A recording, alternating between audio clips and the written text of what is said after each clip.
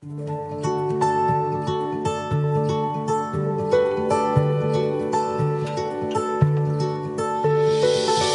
I am Jamie Carpenter, and I was blessed with an event that happened at my house. A gentleman from a Bible fellowship class contacted me, and he came over and he had said to me, make a list of the things that you need fixed. And I picked out 6 things. And he pointed out, he said, why don't we add this to your list? Why didn't we add this? And we just kept on walking, and that list got longer and longer and longer and longer. May the 18th, the whole crew from this class showed up at my house. There was a lot of them. And throughout the day, boards were taken off the deck. New decking boards got put down. I got a new ramp for the shed. They painted. They power washed. My son is special needs, and he can now safely walk on that deck. A gate that never could open or never could close has been fixed. Also during the day, I kept getting these phone calls, and I'd look out and my neighbors are just standing out there with a phone, holding the phone, going, what is going on at your house? And I was able to tell them it's the love of Jesus. It has blessed my family so much, and I'm so grateful for it, so thank you. I hope you're enjoying these stories. These are a lot of fun, aren't they? Man, awesome seeing how you are being the church out there in our community, being the church on your street. Man, there's so much going on here all the time. So much going on this morning. We started a new service today, 8 o'clock, and we're on 2 campuses, and children are being taught, and youth are being taught, and adults are being taught. It's just incredible how much activity is going on here right now. And did you know that it is all absolutely meaningless? Absolutely worthless if Christ has not been raised from the dead. Did you know it's the Bible that says that? It's the Bible says, if this didn't happen, if the resurrection is not real, then this is all meaningless. It actually says, 1 Corinthians 15, 17 to 19, it actually says you're to be pitied. You are to be pitied. The person who believes on Christ only to find out that it was only for this world. The Bible says, I pity you. What a waste. You know, I'm not aware of another religion, of another religious leader, of another philosophy of life, a worldview that banks its authority, that banks its validity on one single event. If this didn't happen, walk away. I mean, folks, think about all of the issues, all of the things that are dealt with in the Bible, all of the things that we learn, and yet the Scripture seems to be saying, ignore all of it if the resurrection didn't happen. Oh, but praise the Lord, for in fact, Christ has been raised from the dead. Amen? That's an hallelujah. Go ahead and let one go there. Yes, man, Christ has been raised from the dead. Let's read about that. Would you turn with me this morning to Luke chapter 24? Luke chapter 24. You'll find that about, 3/4 of the way through your Bible. It's in the New Testament. Matthew and Mark are to the left of it. John and Acts are to the right of it, if you're kind of thumbing through there. So Matthew, Mark, Luke. Luke chapter 24. We're continuing our way, moving through the whole Bible. You know, I've been saying that all year long, haven't I? Do you know we're actually coming to the end? It's 42 messages. If you're new to our church, we've been doing this all of 2019, kind of getting a overview of the entire Bible, 42 messages. We are doing that in here. We're doing it in our life group classes. So it's kind of you get a couple of different angles on looking at every passage. And so we have been doing that. And next we go in, I think, Acts to Revelation, and we're done. We're like 6 or 7 weeks away from being done with what we've been talking about all year here. So Luke chapter 24, look at verse 1. But on the first day of the week, at early dawn, they went to the tomb, taking the spices they had prepared. And they found the stone rolled away from the tomb. But when they went in, they did not find the body of the Lord Jesus. While they were perplexed about this, behold, 2 men stood by them in dazzling apparel. And as they were frightened and bowed their faces to the ground, the men said to them, "Why do you seek the living among the dead? He's not here, he's risen.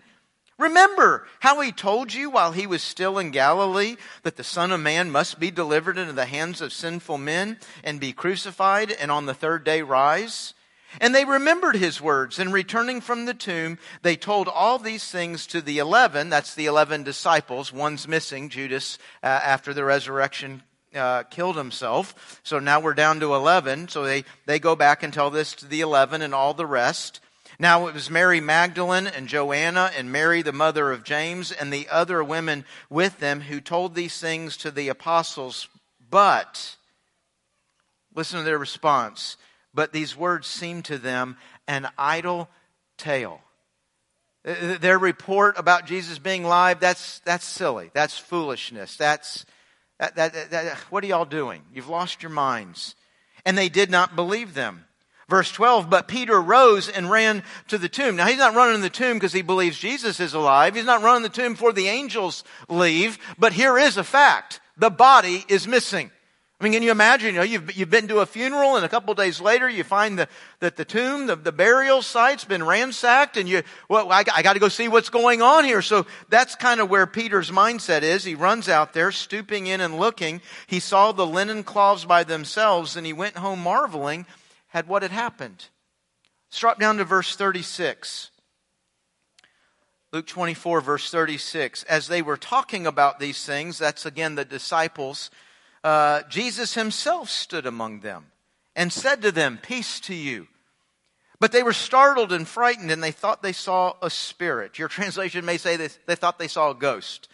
And he said to them, "Why are you troubled? Why do doubts arise in your hearts? See my hands and my feet, that it is I myself. Touch me and see, for a spirit does not have flesh and bones, as you see that I have." And when he said this, he showed them his hands and his feet. While they still disbelieved, for joy they were marveling, he said to them, "Have you anything to eat here?" I love that line. I mean, he's trying to prove to them he's not a ghost, right? Okay, the hands and feet didn't do it. Y'all got anything to eat?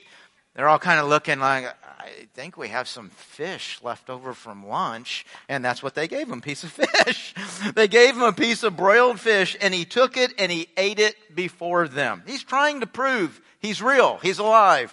Verse 44, then he said to them, "These are my words that I spoke to you while I was still with you, that everything written about me in the law of Moses and the prophets and the Psalms must be fulfilled." Then he opened their minds to understand the scriptures. Have you ever prayed that?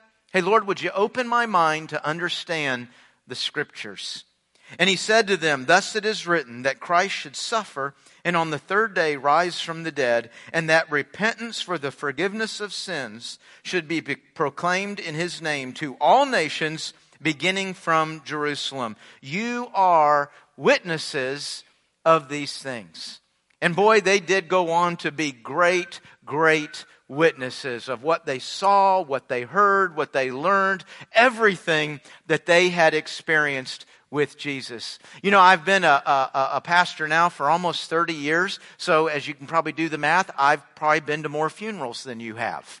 I go to a lot of funerals, and you know, I can say with a great deal of confidence that whenever I've been to a funeral, the person that we were there to honor, the person we were there to bury, not once, not even one time have I seen them walking around 3 days later. Not once did I get a call and say, "Hey, we did the service for Joe last week. Hey, he came by the house today." You know, that doesn't happen, does it? I mean, we don't see people rising again, which, by the way, is why I think it is so incredibly gutsy. I guess that's the word, so incredibly gutsy of the Scripture to base its validity on an event that the average thinking person's going to have a hard time believing. Think about that. This is not the easy thing to believe in, and yet everything is based on that. And guess what? The people of Jesus' day, they were average thinking people. I think sometimes we look, the people back then just ran around after fairy tales. They believed anything. No, they didn't. They were just as skeptical as you and I would be. As a matter of fact, the disciples, did you notice how slow to believe they were? when they actually should have been pretty quick. Think about the disciples, what they have seen over the last 3 years. The miracles that they saw Jesus do in the physical realm, in the spiritual realm. They've seen Jesus interact with death. There's a couple of times that he literally raises a person that had just died an hour ago, and Jesus comes and brings them back to life. And then, of course, a real big one, he actually called somebody out of the tomb that had been in there 4 days. The funeral was 4 days ago. Now you think about it. I'm a friend of Christ. I'm walking around. I've seen these miracles. I've seen His power over death. I've seen, you're going to be thinking, hey, guy's pretty special. He seems to have some real tricks up his sleeve here. But it's not just what He could do. Jesus had said, hey, when we get to Jerusalem, it's going to go kind of bad. Get there, I'm going to be betrayed. I'm going to be arrested. I'm going to be beaten. I'm going to be crucified. But 3 days later, I'm going to rise again. And now they're in this weekend that Jesus has been referring to, and every single thing has happened just as He said it would. Now, when everything has happened just like He said it would, when they've seen His power, wouldn't you think that at least one of them Sunday morning goes, should one of us run down to the tomb and see if this rising again thing is for real? Wouldn't you think they'd just be mildly curious? And not only did they not go to the tomb to see if He had risen, they didn't believe the report when it came back to them. When the women came and told him, hey, he's alive, just like he said, what does it say? Their words were like an idle tale to them. Foolishness, silliness, that's crazy. And who are these people that are telling this? These are their friends, people they love, people they trust. When you hear something crazy, now your response to that's going to depend on who you get it from, right? If an enemy tells you something crazy, you're probably going to assume they're trying to trick you, they're trying to manipulate, they're doing something. If a stranger tells you something crazy, well, person's nuts. I just get away from them. But now if somebody that you love tells you something crazy, well, you probably would say they're nuts too. But you're going to at least ask a question or two, right? Yeah, what are you talking about? Why are you saying that? What do you mean? You're going to, because normally you trust this person. Normally you listen to this person. But no, they didn't do that. They didn't believe that because it's not normal. When we've got thousands and thousands of years of human history, when we have billions upon billions of funerals that all have the same outcome, well, obviously a story of resurrection is going to be heard with some skepticism, right? It's interesting because we gotta decide now if this really happened. I find one thing real interesting. All 4 Gospels have women interacting first with this whole story. It's women that go to the tomb. It's women that discover it's empty. It's women that see the angels. In Luke's telling, the women leave to go back and tell the apostles. But we know from the other Gospels that Mary Magdalene actually stayed back for a moment there in the Garden of Tomb, and Mary Magdalene is the first one to actually see the resurrected Christ. And so it's women that are the first ones saying this has happened and this is real. That right there is proof that this happened. Because women don't lie, right? No, that's not it. That's not it at all. No, you know why I would actually say, for me, that's proof that this happened, because you have to remember the time that the Gospels are being written, the time that this story is going out. In this culture, and the cultures all around the world, a woman could not even be a legal witness in a court of law. Her word had no validity. I'm not saying that's right. The Scripture's not saying that's right. That's the reality of history. That is the reality of the world at that time. So now, think about this. If I am making this up, because that's what a lot of people who read this believe, right? Matthew, Mark, Luke, they just made this stuff up. If I'm making this up, or a group of us are making this up, Think of when they're writing it, when they're telling it. There's no way I'm going to use women to be the initial witnesses of the resurrected Christ. Listen, this story's already hard enough to believe. I'm not going to invalidate it right out of the gate. I'm not going to make people just throw up their hands. This is craziness right there. Matter of fact, it almost makes you wonder, why did they write this story with all these women being the first one? Because it's the truth. That's why. It's just as simple as that. Doesn't matter whether people accept it or not, like it or not. It was the women that were the first ones to see the empty tomb, to see the angels, to see the resurrected Christ. Man, that's evidence right there. If I'm making it up, there's no way I write into the story the use of all these women.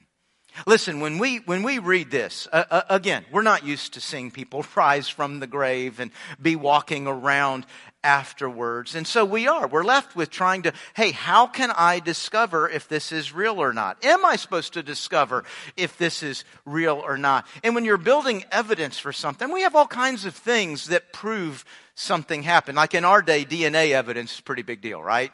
And you got DNA. We always want DNA when we're trying to prove something. Another thing, then and today, the eyewitness. There's really very little bigger than an eyewitness testimony. You realize people have been executed on the word of an eyewitness. I mean, today, that's how powerful an eyewitness is. People have spent decades in prison because of something that an eyewitness said. We put a lot of stock in an eyewitness. Now, can an eyewitness be wrong? Yes, they can. Don't be afraid to say it. Yeah, they can be wrong. Can an eyewitness be lying? Yeah, that can happen. So that's what we have attorneys for, right? And they're going to go in there and they're going to show, here's why we can't believe this eyewitness. Here's why we think this eyewitness is lying. Listen, we're not saying just because there's eyewitnesses, we just accept it without thought. But we are saying that when you've got an eyewitness, that's something you have to interact with. And we're not talking about one eyewitness. We're not talking about one day. You know, we have Mary Magdalene there at the garden tomb who sees Jesus. We have Peter who has at least one, maybe two. He has appearances with Christ all alone. Then you have a portion of the disciples or all of the disciples that see the resurrected Christ multiple times. Paul sees the resurrected Christ. And this doesn't get a lot of play, but it is part of the history. There was one time that Jesus appeared to over 500 people at one time. People have floated the idea, well, this is some kind of hallucination. This is some kind of, he pulled some kind of magic in the moment. Jesus appeared multiple times over 6 to 7 weeks. He appeared at night. He appeared in the day. He appeared when they were emotionally grieving. He appeared when they were emotionally joyful and brave. He appeared before individuals. He appeared before groups. He appeared before large crowds. That's a lot of eyewitnesses just to dismiss. That's a lot of eyewitnesses just to say, that didn't happen. Folks, when you read the story of Christ, you may have a hard time believing it. You may say, I don't believe it. But you can't call it a fairy tale. You can't call it a myth. You can't call it a legend because it doesn't read at all like that. It doesn't read anything like Cinderella, anything like Paul Bunyan, anything like Zeus. First of all, none of them, as wonderful stories as they are, and as many people as know those stories, none of those stories have eyewitnesses to the reality of those people.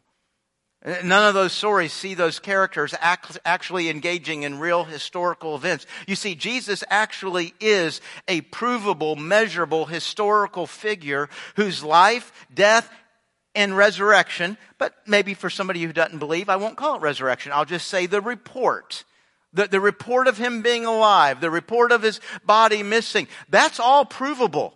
Not just in the Bible, but even in historical secular sources of that time. And those sources don't necessarily say they believe it, but we can verify that in fact that story was out there. That story was going. So now we're back to the eyewitnesses. Can we trust what these eyewitnesses are saying? Now maybe they have a motivation to lie to us. I think it's a little far-fetched to say they're all crazy. They're just all crazy, and they all got tricked. There's too many varieties of settings for that to be the case. In other words, it starts taking more faith to believe that than just to believe what the eyewitness said.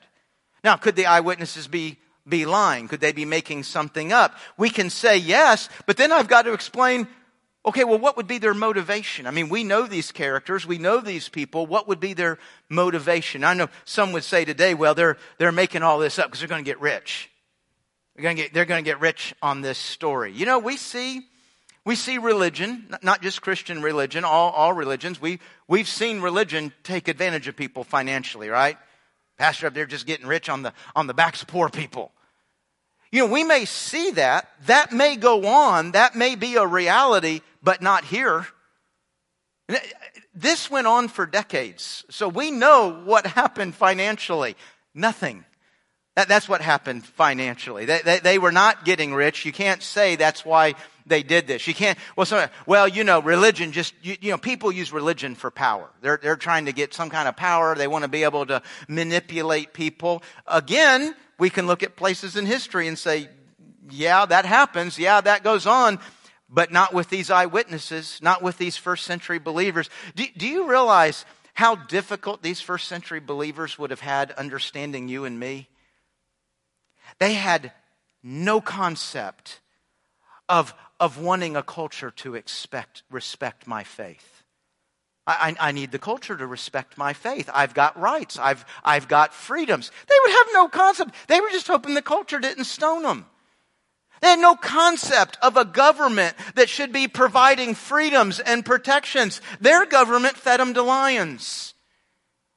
I mean, when you start talking about whatever kind of motivation you think might, you know what, I just want to start a religion. I just think it'd be cool. I started my own religion. Listen, whatever kind of motivation somebody might have for that, the fact is what happened, not for a day, not for a week, for decades. What happened is they got run out of town, they got arrested, and they got killed. That was the common experience of the first century believer.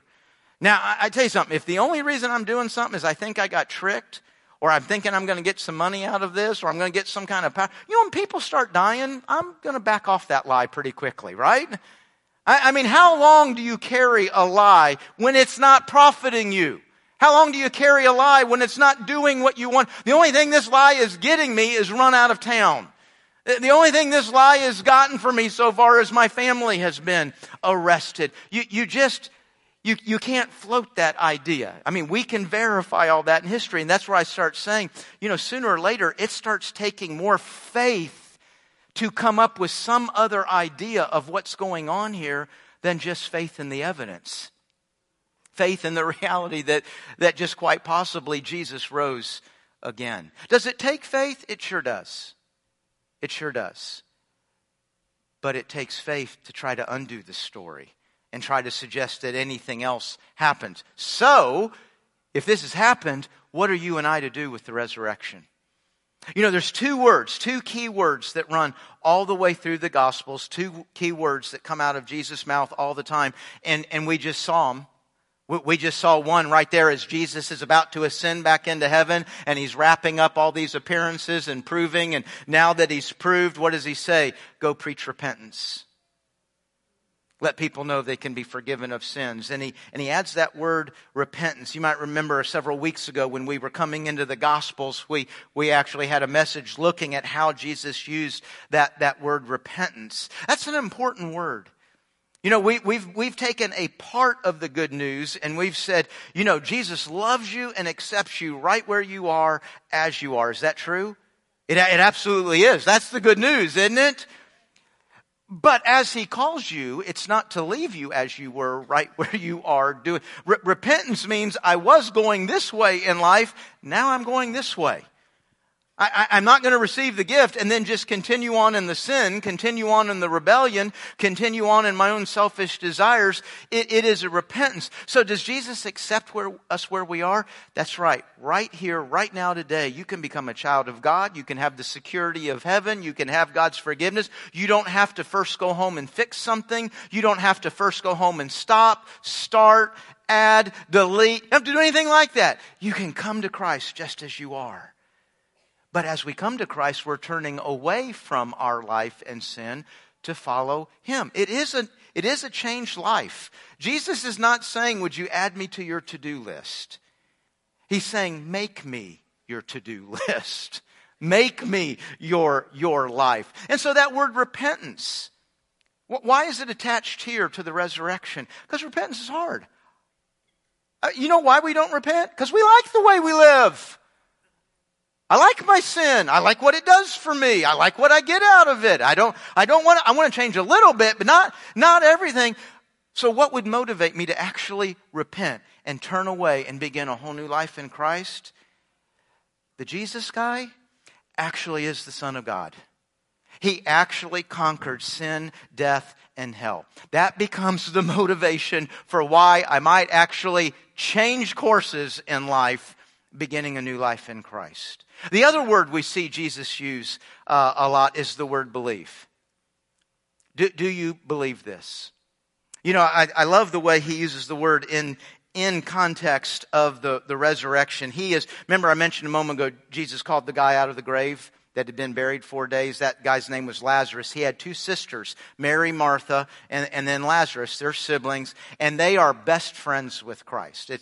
Christ's only group of friends is not the disciples. He had other friends. Jesus, in the Gospels, would go out of his way to swing by Bethany and go see Mary, Martha, and Lazarus. He loved this family. He loved those 3 people. And they loved him. They really did. And so when Lazarus became sick, like real sick, like I don't think he's going to make it, Mary and Martha get a message to him and say, your friend, this person you love, our brother, he's dying. Can you come? And you know what Jesus did? He delayed. He waited. Boy, you really talk a lot there about sometimes when we feel like, hey, God, do you care? Are you coming? Are you going to answer this? He didn't come. And so all of a sudden now Jesus not only shows up right after Lazarus has died. No, Lazarus has been dead 4 days. I mean, he really delayed. And Mary and Martha, who loved Jesus with all their heart, actually are a little put out with him. It's kind of funny to read in John 11 because they say this right. They say, if you'd been here. You ever heard that from somebody? I've heard it once or twice from my wife. It wasn't a compliment. If you'd been, I mean, that's an accusation, isn't it? You know, if you'd have been here, this wouldn't have happened.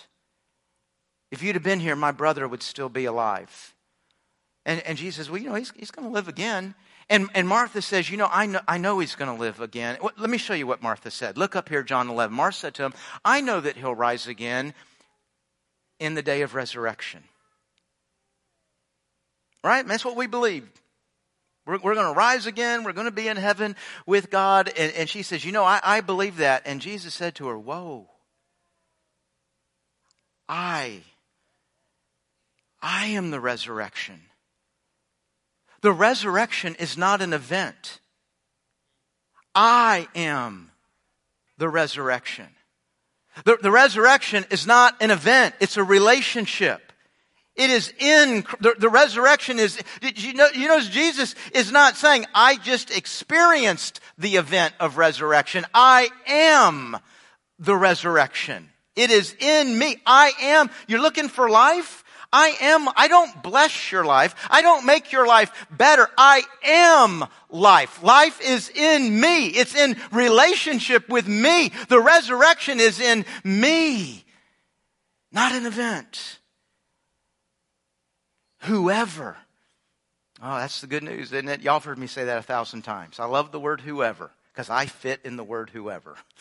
Whoever you are, whatever you've done, wherever you've been, nothing disqualifies you from what Christ is offering. Whoever believes in this. Yet though he dies, he has that funeral, but he's going to live because I have that power. It's in me. Gosh, I wish I could just now, one at a time, make everybody leave and bring you back in one at a time and look Jesus eyeball to eyeball, because I think this is the only way you can hear this question. Do you believe this? Do you realize who he's saying that to? Martha's already said she believes in the resurrection. She's already said she believes he's the Messiah. He already knows that she loves him. And to her he said, do you believe this? And when I look at what he's correcting there, folks, I fear that I see maybe a big mass of us. Because our belief, our relationship with Christ is an event back there. Yeah, I believed. I did that. And Jesus is saying, I'm not an event. I'm not a moment you had back there. I'm life. I'm everything. I'm not a big part of your life. I'm all that there is in your... I am life. I am the resurrection. Do you understand what he's saying now when he says, do you believe this? Do you understand what it means to believe in me? It's not acknowledging that Jesus is the Son of God and he died on a cross and rose again. Sure, I've got to believe in something, right? We all need hope. No, I'm not looking to be something you just hold on to. I'm everything. Do you believe this? Folks, do you realize the death, burial, and resurrection is not an event? It is the defining shaper of your life. Who you are as a mate is defined by the death, burial, and resurrection of Jesus Christ. Who you are as a friend is defined by the death, burial, and resurrection of Jesus Christ. How you handle your finances, how you made a financial decision this week is motivated, is driven by the death, burial, and resurrection of Jesus Christ. How you respond to enemies, how you respond to friends, how you watch the news, how you interpret life, all through the life, death, and resurrection of Jesus Christ. I'm not an event. I'm everything. I am the source of everything. Do you believe this? I don't know. I think that's a question every single one of us has to answer. And I'm not implying your answer is wrong. Your answer is bad. Your answer is not enough. I'm just saying, if he said that to Martha, I'm thinking he actually expects me today, afresh, anew, to answer, do you believe this? Let's pray. Jesus, I pray for every one of us in here, myself, this day, this week, we maybe perhaps could have that experience of just being absolutely alone with you. You know we love you. You know we're trying to believe. We believe you're the Son of God. We believe there's this day of resurrection out there. Lord, I pray we could have the same moment. I pray for everybody in here the same moment that Martha had. Where we're not just spouting off our theology. We're not just spouting off some beliefs that we've adhered to. But we're actually responding to you, a person who is alive.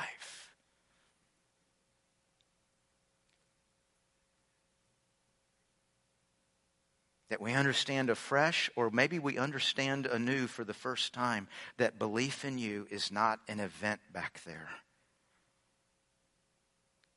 It's our entire life. And guide us, Lord, into what we do with that. Guide us, Lord, into what we do next with these words where we say we believe in you and we believe there's a day of resurrection. God, guide us in what we do when we understand the word repentance, when we understand the word believe. And we hear that it was out of your power in the resurrection. It was out of the evidence of who you are as the Son of God in the resurrection that you look each of us eyeball to eyeball and say, do you believe this? I pray the answer changes the rest of our lives, changes every moment of every day, this week and every week to come. In Jesus' name we pray. Amen.